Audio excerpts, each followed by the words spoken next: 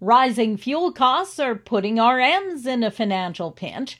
Ray Ord, president of the Saskatchewan Association of Rural Municipalities, says budgets and mill rates were set on the lower fuel costs, adding the increases impact the municipality's day-to-day operations.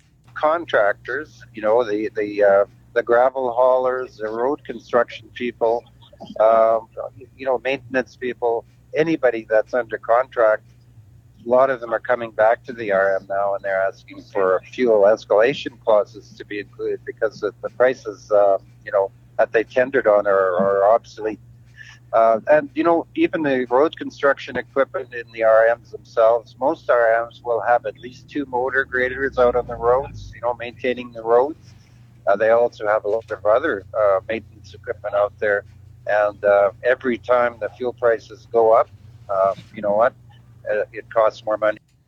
SARM is lobbying the province and Ottawa for gas tax relief, something the province of Alberta has already done by removing the tax on gas. SARM is holding a series of district meetings this week and will also be addressing the impact of the rising fuel costs for the agriculture sector. Cattlemen from around the province are in Assiniboia this week for the Saskatchewan Stock Growers Association AGM and Convention. CCA President Red Schellenberg is updating producers on what's happening at the national level. Ann Wasco will talk about the markets, while the CEO for the National Cattlemen's Beef Association will talk about what's happening south of the border. One of the keynote presentations for today will focus in on the opportunities and challenges for growing Saskatchewan's livestock processing sector. A bill regarding farm biosecurity is making its way back into the House of Commons after being dumped last year. Bill C-275 was put forward last year but didn't make it through, as Foothills MP and Conservative Shadow Minister for Agriculture and Agri-Food John Barlow explains. Died on the order paper and what happens, and we had to reintroduce it this Parliament, which we did earlier this week. Hopefully we can get it to the finish line this time around, because I believe it certainly, as we're seeing what's going on with the bird flu and other type viruses and diseases, we have to protect our biosecurity on farms, and this is exactly what this legislation will do.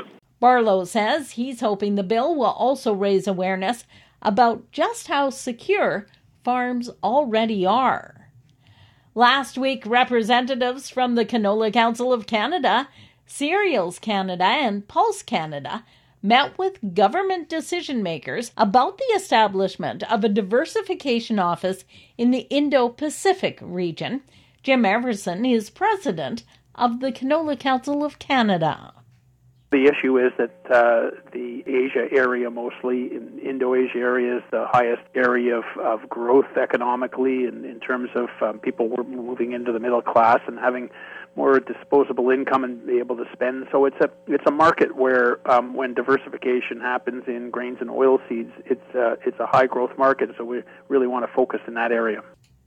Seeding delays across much of the prairies are raising concerns about lower crop yields in a year when farmers are under pressure to deliver a strong harvest.